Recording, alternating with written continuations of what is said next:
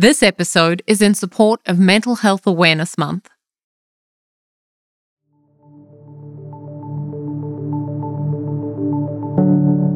Our brain is wired to perceive threat. The problem is it's not a saber-toothed tiger or a mastodon chasing us. It's a microscopic piece of unfortunate DNA and RNA that is, replicating among humans quite rapidly. So we have a sense of threat. We have a sense of heightened anxiety. And I'm hopeful that this Mental Health Awareness Month will be special in that I think it's going to continue to drive kind of an open acceptance that mental health vulnerabilities are ordinary human vulnerabilities. They are common. To me, the COVID-19 pandemic is an extremely stressful, unfortunate reality for so many people. But I do think the silver lining is that people are engaging in more conversation about the impact on their mental health. I'm your host, Michelle King, and you're listening to The Fix, a podcast that shares the stories of remarkable people who are innovating and taking action to advance equality in the workplace and beyond.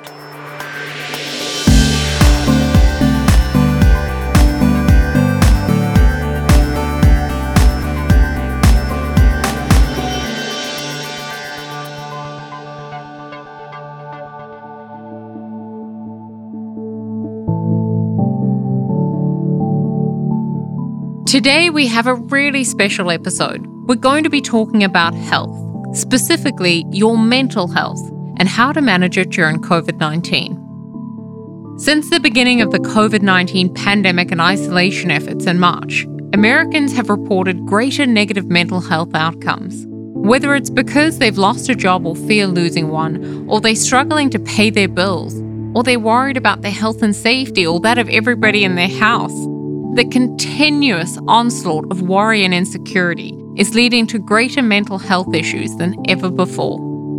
Today, most people who are in lockdown are reporting symptoms and signs of depression, anxiety, and fear. This increase has been sustained for several weeks and is showing no signs of fading. So on this episode, we're going to unpack mental health and discuss how you can manage your mental and emotional well-being during this time. Ken Duckworth, Chief Medical Officer of National Alliance on Mental Illness, will be joining us on this episode where he'll share all the strategies that you can use to look after yourself during the COVID-19 pandemic and beyond.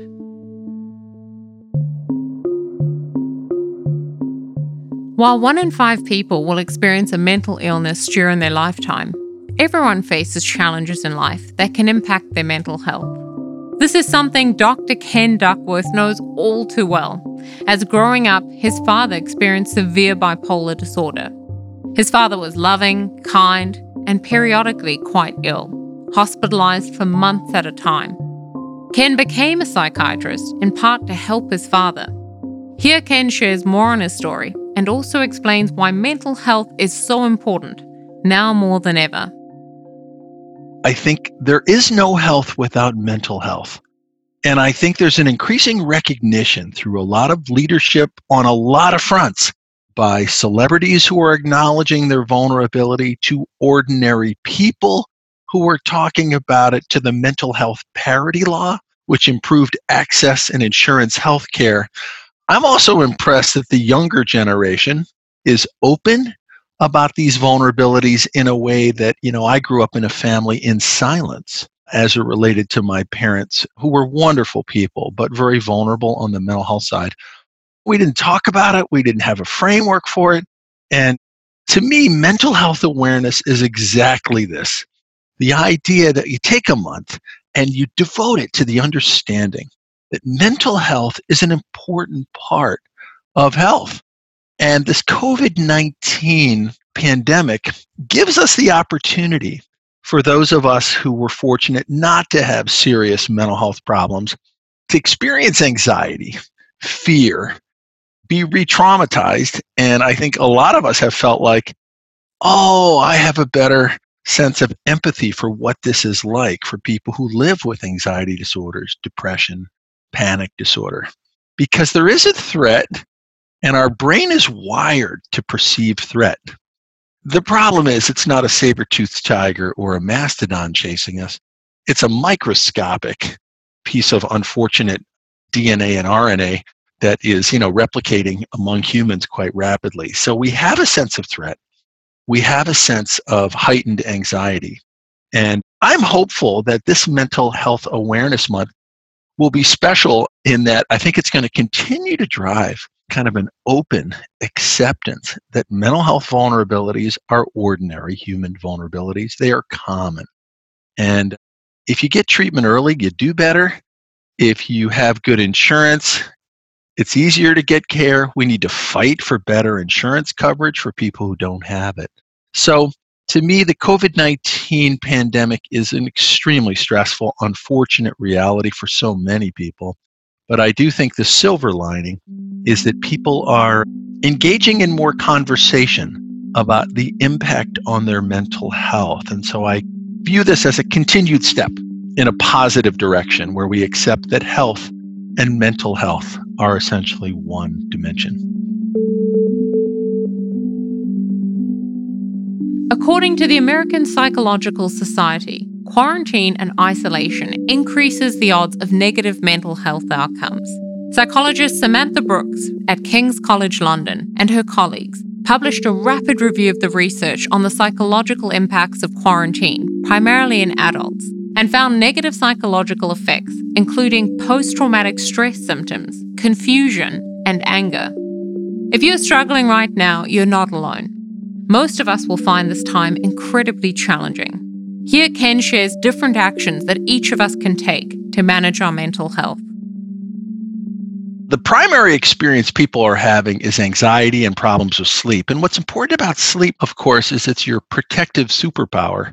And if your sleep gets dysregulated, it predicts recurrence of anxiety, recurrence of depression, recurrence of bipolar disorder. So minding your sleep is really important, and anxiety works against sleep. So, the idea of aerobic exercise, social connection, staying in touch with people, not letting your most automatic negative thoughts become part of a belief system that you have. You need to know what the worst things could happen, and then you need to let them go. So it's a giant Zen exercise in cognitive behavioral principles, right? You need to think about difficult things, but you don't have to believe them to be your reality. What I see in the mental health side is a lot of people are reporting anxiety, isolation, and related depression. The good news in this is the mental health field, which has been notoriously slow-moving, did the fastest pivot in its history, and within 2 days was providing telehealth to about 99% of all the visits being given in person, flipped to telehealth within 2 days. Every clinician I talk to is working harder than they did before.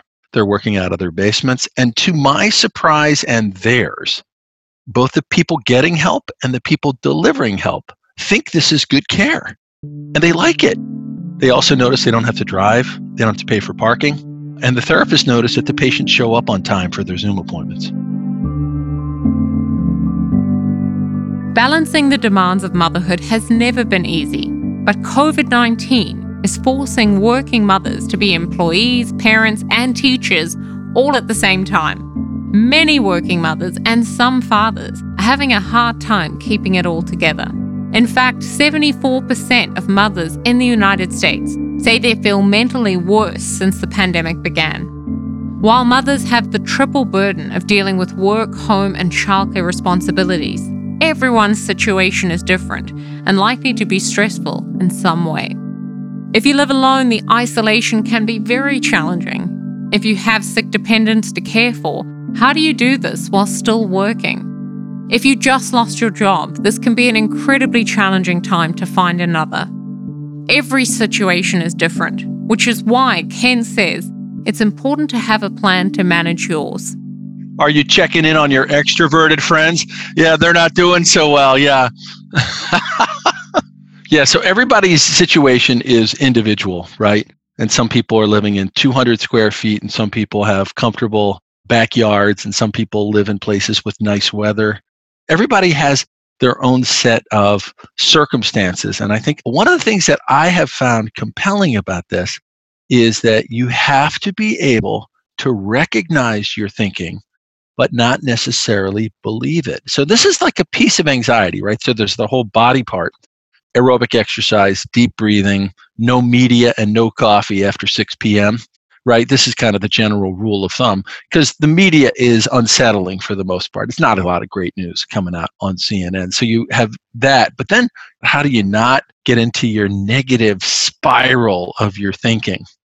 And this is like the cognitive behavioral principle that if you define yourself through a bad activity, let's say you lost a job through this economy and millions of Americans are losing their job. There's two ways to think about it from a cognitive perspective. One is it's really crummy that this virus blew up the American economy and I happened to lose my job as part of this wave of millions of people that have done that. Another way to think about it is, I'm not a good employee. Maybe I'm not worthwhile hiring. So you see the difference between, like, you see the situation, you recognize it, but you don't internalize it. Same thing with the situation, on the whole COVID thing. So you need to have a plan if somebody in your family got sick, but you can't live in the zone where you're planning every minute for someone to get sick. This has become a giant cognitive behavioral challenge, I think, for America. How do you not fall into the most negative kind of thinking? How do you not fall into that? And what I would say to people is if your contacts, your social relationships, your connections, and your exercise strategies and whatever you do to make sure your sleep is intact, if they're not effective, contact a clinician and see what your health plan covers, because mental health field is ready to do telezoom with people, video enabled, or in many cases, flip phone enabled, because a lot of people don't even have the access to the internet. And these clinicians, they're supportive people, but they also can help you. How do you question your thoughts and not simply endorse them, or more importantly, incorporate them into your sense of how you define yourself, right? So I lost a job versus I'm a loser at work. They're very different frameworks. And I'm facing a threat versus I'm sure everything will go poorly. So, how you think about your anxious and negative thoughts is actually quite important. And some of these meditation apps, I think, are offering that to people. I mean, everybody has to figure out what works for them. But I think there's a lot of deep breathing and letting go happening across America. And I think for some people, that's really effective. Sometimes depression can sneak up on us. We're fine 1 minute, managing the challenges with COVID-19, and then we lose a job, a loved one, or we get sick, and pretty soon this tips the balance over into something that can become unmanageable. Here Ken shares how to know when you really need help. Most people are living with this kind of off-camera sense of anxiety. Like, how bad is this actually going to get? And so I think that's in the acceptance category. Like, we don't know how this is going to play out. This might impact somebody that you love. You may or may not, have a job in 6 months, right? That's a lot of anxiety to accept. That said, if you can function at your work and be a reasonable good parent, remember that, you have to be gentle with yourself. Lower expectations during this crisis. What I like to tell people is, hey, this is my first pandemic. I'm not sure I'd ever took a class in pandemic mental health. People are social and need connection. So if you can function reasonably at work and as a parent and, say, listen, I'm not doing my best in your relationships, everybody else feels the same way. That's a little different than waking up at 3 o'clock in the morning, pacing the house for hours, having negative thoughts about safety, harming oneself, losing weight, or gaining a lot of weight in the context of a depressive syndrome. The mental health field typically uses 2 weeks as a relatively arbitrary framework for, if I can't function and I have a symptom pattern for 2 weeks, I might actually have a depression. If I have an anxiety disorder and I can't leave the house, which is a term called agoraphobia, how do I address that? Those are probably situations that require a call to either a clinician, therapist, psychiatrist that you once had in the past, or to your primary care doctor. Primary care does a lot of heavy lifting in this world in mental health, and they may know a therapist who can help you with panic disorder and agoraphobia, anxiety, or depression. These things often travel together. I would also say for people in recovery, this is an important stress that you are dealing with that is not your fault. But AA, NA, Smart Recovery, these are all online. And you can now get methadone through a pharmacy for the first time, I think in 60 years of methadone, instead of having to go to a clinic every day.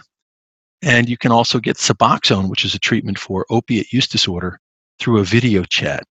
So some amazing things are happening. But I think if you have symptoms that are disabling, worries about your safety, problems that persist for weeks, 2 weeks is an arbitrary cutoff, because some things do pass, right? You have a bad day, you feel bad, you're upset about something, and then you do pass. This is complicated because I think it confuses people when you actually have a real mental health vulnerability. People say, well, I did feel better after I had a weekend that I didn't do any work, or I rested, or I went for a long run, or I changed my state in some way. When you can't change your state and you're persistent in negative thinking, sleep disorders, eating vulnerabilities, hopeless, worthless thinking, this is when I would really encourage you to find help and get an assessment, get an evaluation. And you're not committing to a life of care. You're committing to figuring out which ballpark your licensed clinician thinks you're in. All right, this sounds like it's mild depression. Maybe we could do a couple of sessions. Maybe you could, think about an exercise regime or connecting with old friends. So I would say functioning, safety, and duration are the three things to think about. So 2 bad days, I probably wouldn't seek help. Most of us will struggle with the mental challenge of working from home for an extended period of time, and all the stress that comes with the uncertainty of the global pandemic. Here, Ken outlines how leaders can support their employees during this time. If you're a manager, I would connect with every person on your team in some way every day. And so I was given a chat to a large retailer, and what they were doing, and they were doing a mental health conversation with me just to get my perspective on things. And one of the managers says, I have all 35 of my employees do morning stretching with me. And you don't have to have your camera on if you're not loving the way you're looking or feeling. But the idea is we're chatting about the workday, our lives. We're complaining about trying to do, school at home while working. And we're all stretching. So we're doing something physical and something connecting. Isolation is very bad. And so in the workplace, how do you stay engaged with people? It's a really good question. Ask your HR department, do they want to do a conversation, like a support function? Do you have an EAP that has a support function? Like, how do you stay connected? So I would say, if you're a manager, stay in touch with your employees in some way every day. And I know that's probably hard if you're managing 500 people. That might be an email. Just want to let you know I'm aware you're here. You matter to me. And our company's facing uncertainty, right? Maybe you wouldn't want to mention that every day. But I think this is also true outside of the workplace. You have people in your life that are probably lonely and are probably feeling stressed. And whether that's your neighbor who's in their 80s, who you can shop for, one of my daughter's volunteers at a local school where they give food away to the kids who are dependent upon the school for food, right? And of course, the school's closed. And what she has said to me about that is, it's amazing to give to other people. And she's also made a friend, and she's learning things about the world, which are really valuable for, I think, her life lessons, which is, that the school system became a source of nutrition for thousands of people in the Boston public schools. And I don't think she had a real good recognition of that, because the lines are long when she shows up for her volunteer post in the morning. The lines are long. And I think it's great because she's giving to other people. She's connecting, right? She's made a friend at volunteering. She said, Dad, I can't believe I made a friend while doing volunteer work. So there's a connection there. So these are the kind of big picture strategies. I think this is just the application of your instinct to lean out to other people and to stay connected with them.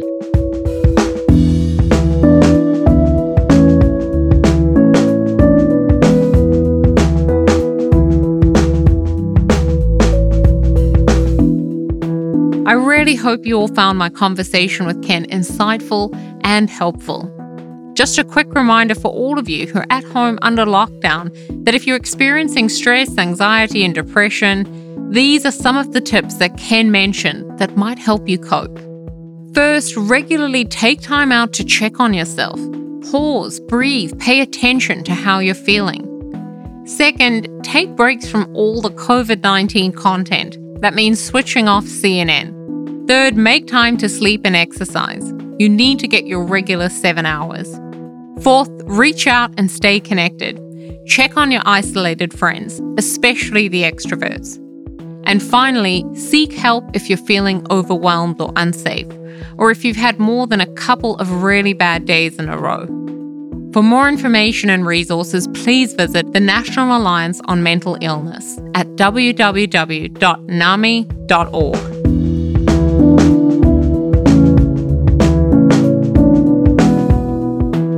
Thank you all so much for tuning in today. This episode means so much to me because mental health is such an important topic, and I want to make sure that all of you have the information you need to take care of yourselves during this time. Before you go, just a quick reminder that you can sign up to my weekly newsletter at michellepking.com. You can also reach out to me there for interview requests or to be featured on the show. Thanks again for tuning in, and I'll catch you all again next week.